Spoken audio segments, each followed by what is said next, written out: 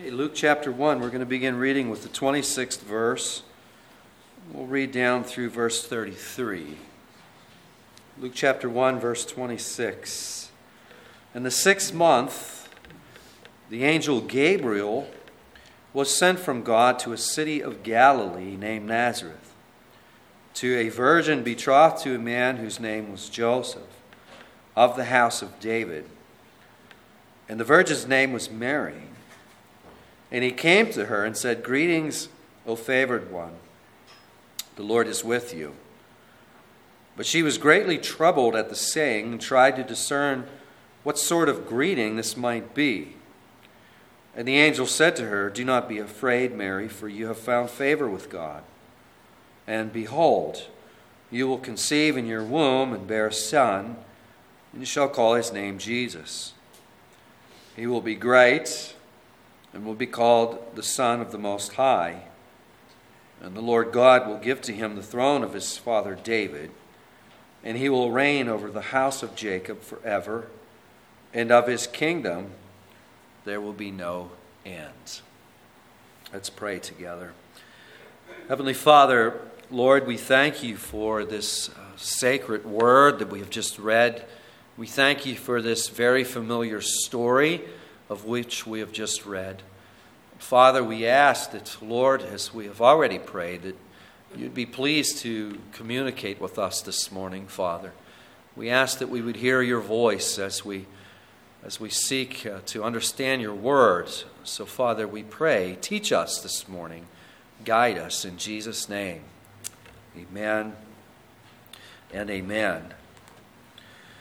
This morning we come to the fourth and final message in our series. And again, the title of this series is Restoring What Is Lost. And as I've said several times through the course of the last 4 weeks, our first message was focused on really the awe and wonder of what we've just read, the awe and wonder of God stepping into our realm in the person of Jesus Christ. And we've been hearing this story, some of us, all of our lives for many years. And we won't necessarily give an accounting of each one of those years this morning, but we've heard it many, many times.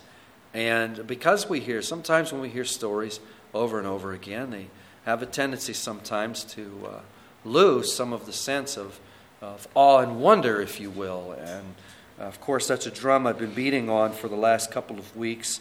And I think in many ways we've lost a sense of awe over what's taking place here. And I also think in many cases there perhaps was never really a sense of awe in the first place. And all of this is to say, this really is the spiritual condition that we're in. It's kind of humbling sometimes when we take this in. But it is what it is, and we need the Holy Spirit to fix it. And that's one of the things that we've been on about with this series, is restoring what is lost.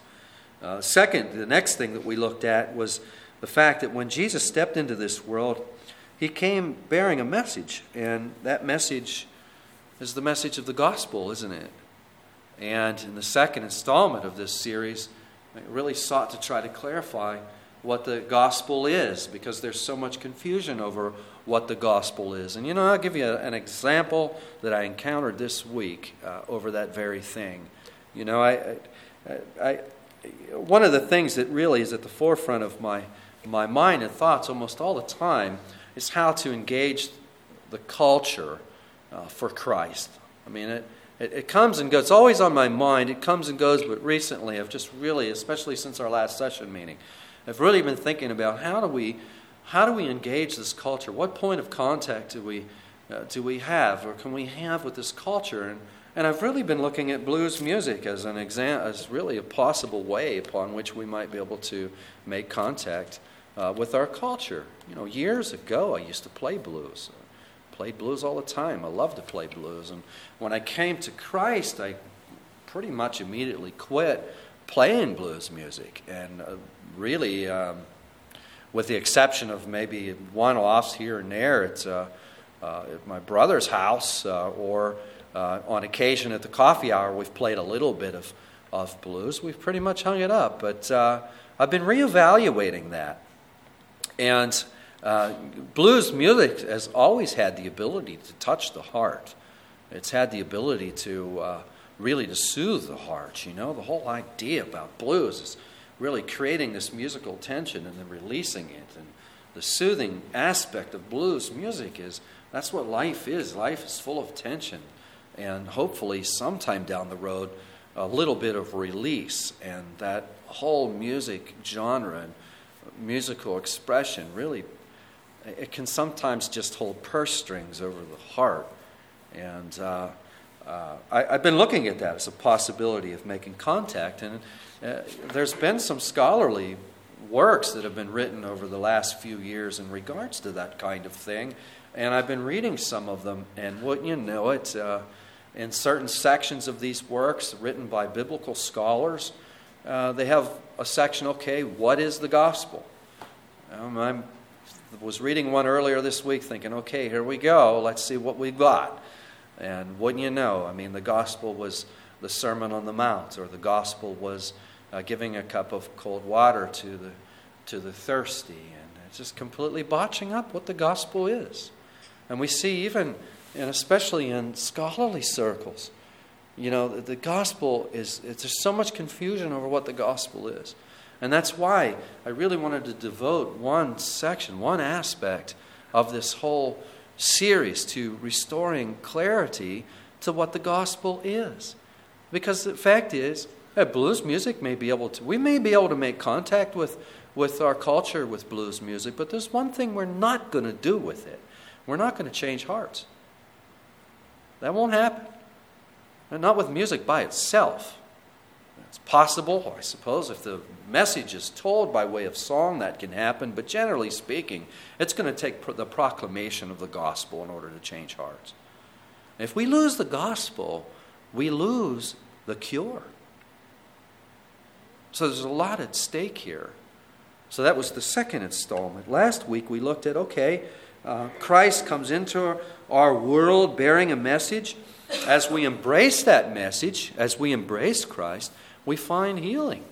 And really, more specifically, what we were looking at last week was, how does Christ heal us? How does he do that? And I gave you 2 words last week that helps me as I think about this. 2 words that help us. If you're thinking about, how does Christ bring healing to us? 2 words were sacrifice and intercession. As we think of those 2 words, sacrifice and intercession, I think you'll have 2 cupboards, if you will, to put all of the information in your mind. We hear probably more about sacrifice than we do intercession. We hear about sacrifice. We hear about the fact that Jesus came and he died on the cross in place of sinners like us and took the wrath of God in our place. We see Wednesday night we were studying Hebrews, where Jesus goes into the holy place. Unlike all of the high priests that pointed to him, Jesus, as the high priest, goes into the holy place, not with the blood of animals, with the blood of bulls and goats and lambs, but with his very own blood. And he sacrifices himself to take the penalty that we justly deserve. So we hear a lot about how we receive healing through the sacrifice of Jesus. But how do we find healing through the intercession? Well, the intercession of Jesus is an important part because the work of the cross has to be applied to us.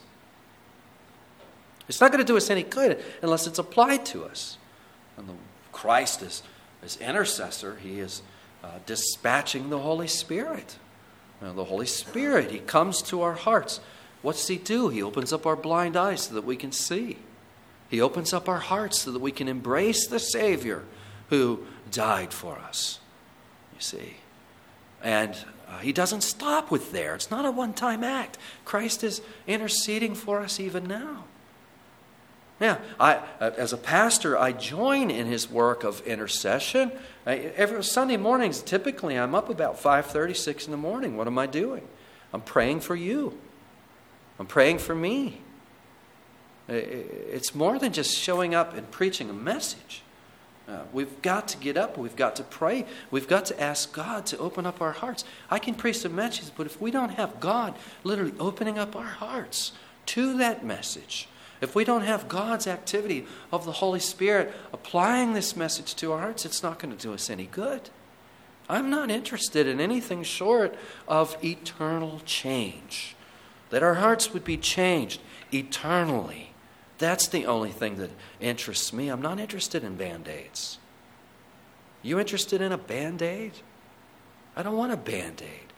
I want true healing to take place.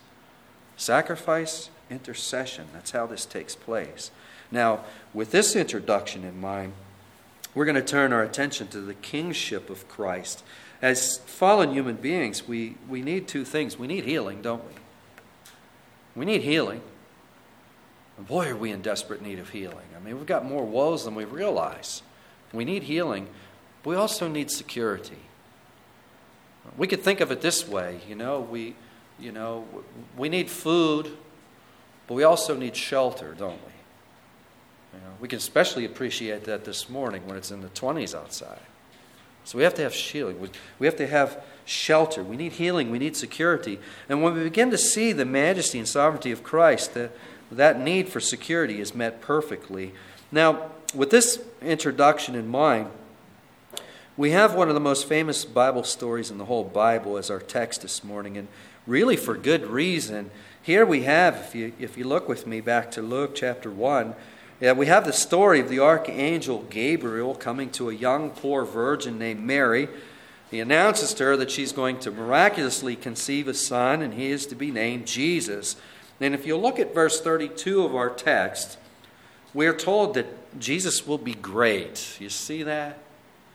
Jesus will be great. And verse 32 through 33 expand on that. Jesus will be the Son of the Most High. He will be the Son of David. And the Lord will give to Jesus David's throne.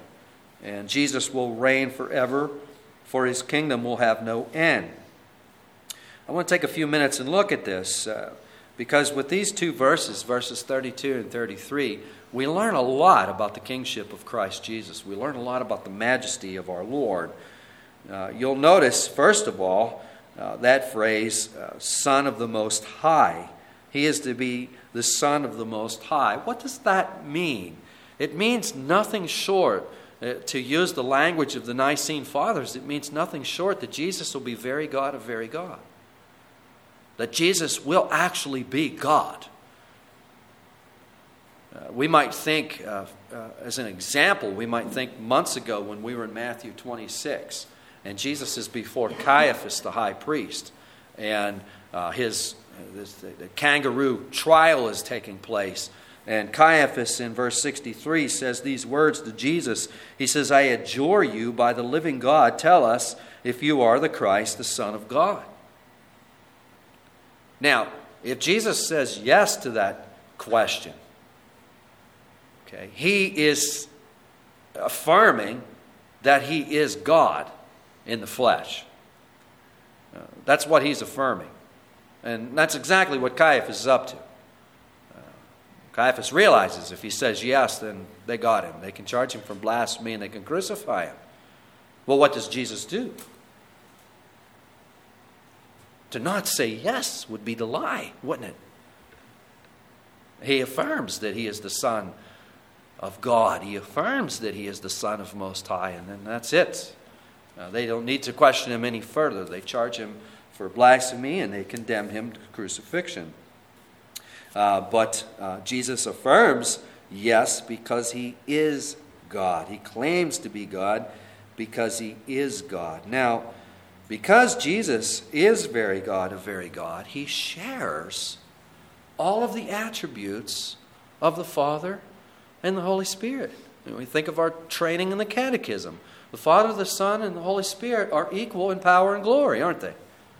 They're equal in power and glory. Okay, because of that, okay, the Son of God, he shares in absolute authority, absolute majesty, absolute splendor with the Father and the Holy Spirit. Does that make sense? Okay, but notice what's said in verse 32. He will be great. He will be called the Son of the Most High. And the Lord God will give to him the throne of his father David. Okay, if Christ is already God, how is it that he is to receive a throne? See the question? I mean, as God, he already sits on a throne. I mean, he sits on the highest throne in the universe. So how is it that the one who already sits upon a throne is going to receive a throne? How is that taking place? Well, the answer to that question is our subject this morning. It's what we call the mediatorial kingship of Christ. What is that? Well, it's Jesus as God-man. He receives a kingdom. Jesus as the God-man receives a kingdom, and he is coronated as king. In other words, Jesus, the God-man, has been crowned as king of the universe. This is really made public in a couple of ways. One, if we think again of the birth narratives, when Jesus is born, these strange fellows from the east come, who we call the Magi, and they come into Jerusalem, and what do they ask? They want to know where they can find he who's been born what? King of the Jews. There's a public proclamation that a king has been born. And then another proclamation is made when Jesus is crucified. Pilate writes some words on a sign, and that sign is hung with Jesus on the cross. You remember that sign? It's written in an international way, by the way. It's written in Aramaic, it's written in Latin, it's written in Greek, and what does it say? Jesus, King of the Jews. Correct? And Psalm 2, verse 6 is talking about this. If you'll keep your place in Luke and turn back to Psalm 2 with me, if you look at verse 1, the psalmist asks, "Why do the nations rage and the peoples plot in vain?" You see that in Psalm 2? What's that all about? Well, here is the natural enmity towards Christ that we have as unbelievers. When I first came to Christ, I probably have shared this with you, but I thought that sharing the gospel was just like some kind of philosophical issue. And I really believed that if I could just get good at communicating it, and if I could communicate it in a winsome way, people, once they started seeing that, they would just love this stuff. Oh man, did I get a wake-up call? I had no idea. I had no idea whatsoever that our natural hearts are just bent on enmity with Christ Jesus. We don't come to Christ Jesus because we don't want Christ Jesus messing with our lives. That's why we don't come to him. I was completely ignorant of all of that. But it's very clear. Jesus said in John 7, verse 7, he says that the world hates him because he testifies about its works, that they are evil. He says the world hates him. And then later in John 15, verse 18, he says to his disciples, he said, if the world hates you, know that it hated me before it hated you. And then in John 3:19, we hear lots about John 3:16. We don't hear nothing about John 3:19. John 3:19 says, and this is the judgment. The light has come into the world, and people love the darkness rather than the light because their deeds were evil. I've never seen that on a billboard along the highways. Have you? I've never seen that one on a billboard along the highway. Okay, left to ourselves, this is how we feel about Jesus. We hate him. If someone would have suggested that to me 20 years ago, I'd have been very offended by that suggestion that I hate Jesus. Because I didn't think I hated Jesus. I didn't think that I hated him. I mean, I didn't realize that was going on. I never saw it like that, but I can't say that I loved him. I mean, I could have said that I loved him, but it wouldn't have been true. I wasn't living my life in a way that was lined up with him in any respect or fashion. In fact, I was living a lifestyle that was deeply offensive to him. And Jesus says, whoever is not with me is against me. If we want to be with those we love, don't we? We really do want to be with those. He says, whoever's not with me is against me. Whoever does not gather with me scatters. And I was against him in my unbelief. And so is everyone else who is yet to surrender their hearts to Christ. This is what the psalmist is talking about in verse 1. Why do the nations rage and the peoples plot in vain? Look with me to verse 2. Kings of the earth set themselves and rulers take counsel together against the Lord, against his anointed, saying, verse 3, let us burst their bonds apart and cast away their cords from us. In other words, they're all in cahoots. What are they in cahoots to do? To strip away any notion of God. To strip away any notion of God. Tammy and I were finishing up Christmas yesterday. We're walking through the stores, and man, it's really ugly out there, isn't it? Or was I just catching folks on a bad day? But, it's Christmas, Chrisistmas. And it has nothing to do with Christmas, does it? I mean, nothing. Nothing. Stupid songs playing on the PA systems and people disgruntled and pushing carts into each other. And it's got nothing to do with Christmas. Nothing. It's not hard to stand in those stores, and especially if you're a clerk in Walmart or somewhere. It's not hard to believe that the natural heart is at enmity with Christ. I think all we'd have to do is spend a half an hour in there, and we would come to that conclusion. Look with me to verse 6, where he says, as for me, I have set my king on Zion, my holy hill. This is God speaking. As for me, I have set my king on Zion, my holy hill. Here we see that God himself has installed and crowned his king. And this is what Gabriel is up to. And this is what he is on about when he comes and tells Mary that her son will receive the throne of David. And this is also what Jesus is on about after his resurrection, when he says to his disciples, all authority in heaven and earth has been given to me. It's this mediatorial kingship of Christ. God has stepped into this world in the person of Jesus Christ. He's come bearing a message. He's come to bring healing, and he has been crowned as a king. He's been crowned as a king. And there isn't a stone out there that's not in control and under the control of Jesus Christ. There's not a molecule in this universe that's outside of his control. He is king. Now, what's that all about?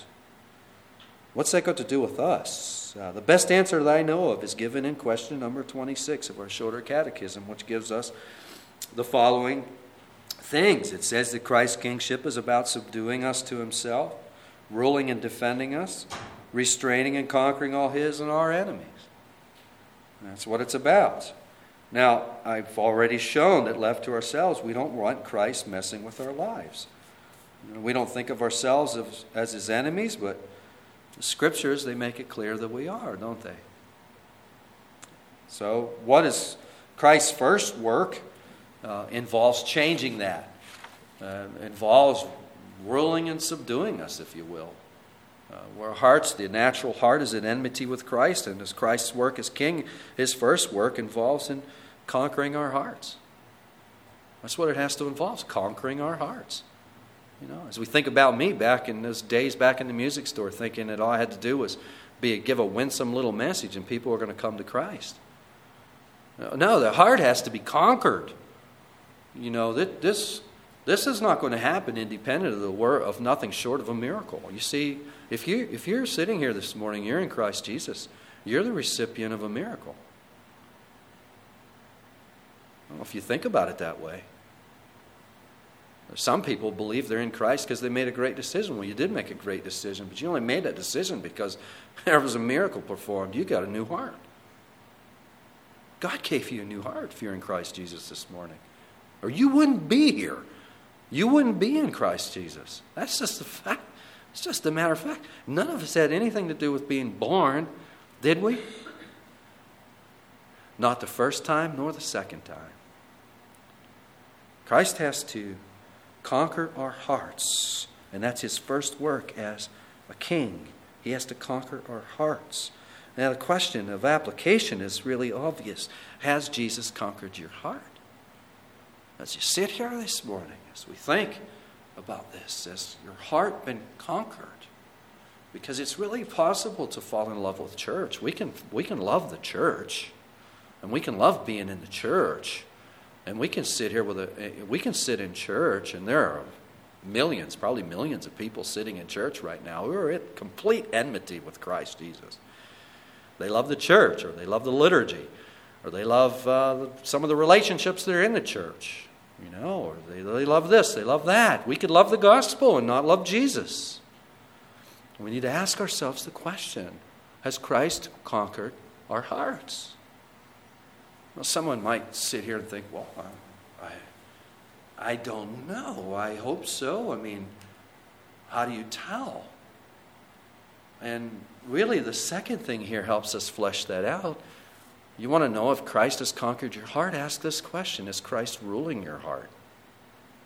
Is he governing your heart? Is he really on the throne of your heart? Because this mediatorial kingship of Christ, this is a spiritual reality. Think about what Jesus says to Pilate when he's on trial. He says to Pilate, he says, my kingdom is not of what? It's not of this world. It's a spiritual kingdom. It's a kingdom in which Jesus rules by way of the heart. Is Jesus ruling your heart? Is it your joy and pleasure to be ruled by Jesus? That's another way of asking the same question, because we could say, oh yeah, Jesus rules my heart, but we go about it begrudgingly. I better let Jesus rule my heart. If I don't let Jesus rule my heart, then I can't say Jesus is ruling my heart. If I can't say Jesus is ruling my heart, well then I'm out of the game here. No. If you've got a new heart, if you've got a changed heart, that's your joy that Jesus rules there.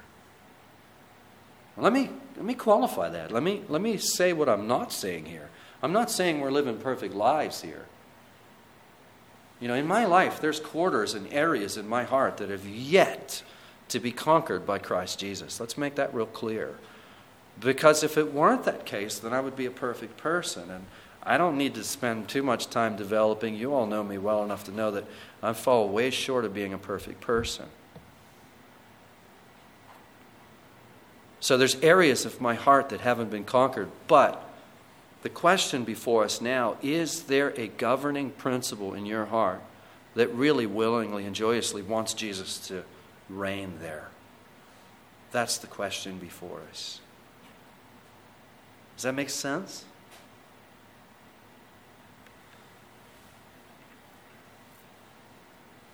Christ's kingship also involves restraining and conquering all of his and our enemies. I mean, we live in a day when terrorism has affected virtually every aspect of our lives, hasn't it? Terrorism is a topic that's on all of our minds. And, we continually lose freedom to this assault. If you want to go into the courthouse in New Cumberland now, you've got to go through a metal detector to get in there. And there's still people who haven't been at the courthouse for a long time. They walk in and they see all this equipment and guards, and they stop. 20 years ago, that would have been unthought of, wouldn't it?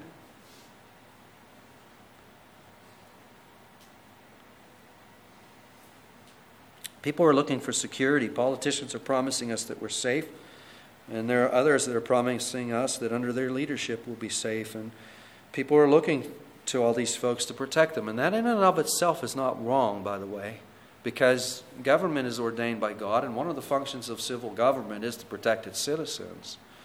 What is wrong is to expect civil government to do what only Christ can do. If you want to be secure, there's no way to be secure apart from Christ. That's why we're so insecure today. There's so little of Christ in our culture and in our nation. And to the measure that Christ is out of our culture and our nation, to the same measure, we're going to be anxious and insecure. That's just the way it is. It's a spiritual law that you can't get around. It's like gravity. It's just a spiritual law you can't get around. The only way to be secure is to be in Christ Jesus. But this is the beauty of the kingship of Christ. Again, let's think about it. There isn't a stone outside that's apart from the will of Christ Jesus. And the Scripture furthermore teaches us that in all things God is working together for the good of those who what? Who love Him and are called according to His purpose. Unfortunately, that verse, Romans 8:28, is used so much, and it's in some respects abused, but I think what happens to that verse more often than not is it's used in poor timing. You know, a verse like that might not be the best verse at the funeral parlor. But let's think about that verse for a moment. That is one of the most wonderful verses that we have in the New Testament.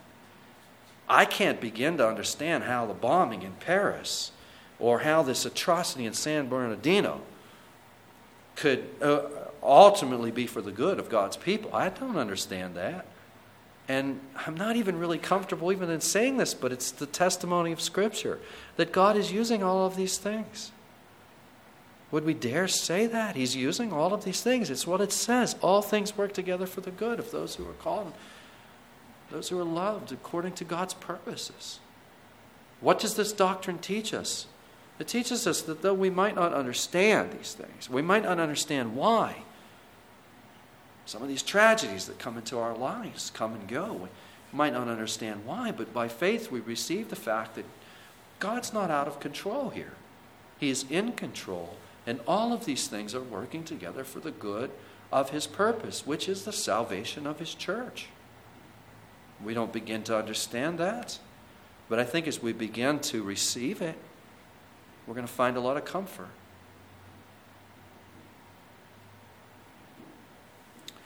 So in conclusion, let me back up for a moment, before I conclude. Let me leave you with one more thought here.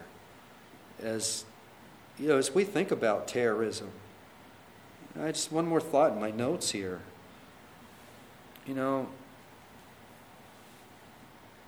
As we think about terrorism, when you think about terrorism, what's the worst thing that you could possibly think about? Is that you could be traveling with your family somewhere and you could actually be caught in one of those terrorist attacks, right? If you're in Christ Jesus this morning, here's a thought for you. If we were to be caught, if we were all on a bus and we were headed somewhere and we were caught in one of their explosions and all of us were killed, then that would be the event that Jesus would use to usher us into His presence, wouldn't it? We would all be in the presence of Jesus, wouldn't we? What would He be doing? He'd be doing what He has promised to do. He'd be wiping away every tear off the cheeks of our eyes. Never to cry ever again. So you see the security that's in that if you're in Christ Jesus? Does that make sense? I understand this is a difficult doctrine. So in conclusion, God has stepped into our world in the person of Jesus Christ. He has come bearing a message. He came to heal our sin-torn souls, and He's been crowned a king. And because He's a reigning king with absolute power, He's able to conquer our hearts. That's the first thing He has to do. If He hasn't conquered your heart this morning, some of this stuff's probably really sounding bizarre to you. And it will until He conquers your hearts. Because until our hearts are conquered, we don't have eyes to see with. We don't have ears to hear with. When we think about what Jesus says to Nicodemus, unless you've been born again, you can't even what? You can't even see the kingdom of God. It's invisible to you. You can't see it. It makes no sense. He has to conquer our hearts. And He's able to conquer our hearts. But He also restrains our enemies, and He's able to work out all things for the welfare of our souls. And that, my friends, is security. Amen? Let's pray together. Heavenly Father, Lord, we do thank you for these doctrines, and some of them, Father, we recognize are indeed quite difficult. It's hard for us to imagine, O Lord, how some of these tragedies could ultimately be used for the good of your people. But Father, as we think about that, we think of the greatest tragedy that's ever taken place in the crucifixion of Jesus Christ. And that is the event that has brought the ultimate good on all you've come to save, O Father. So Lord, these are difficult doctrines, and Father, we do pray for your grace that we may be able to receive them.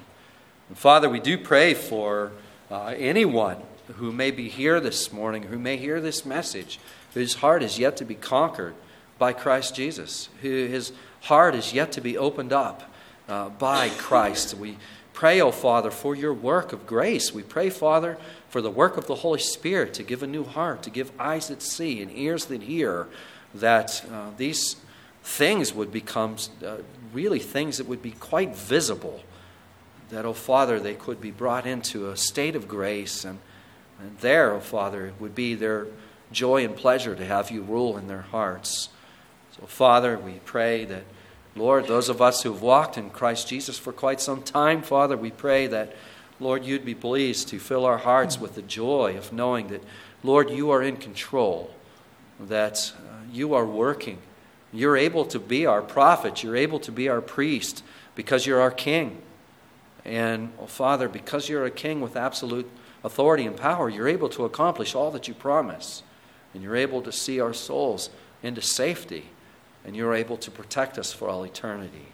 So, Lord, we pray these things in Jesus' precious name. Amen and amen. Let's stand together and sing Joy to the World.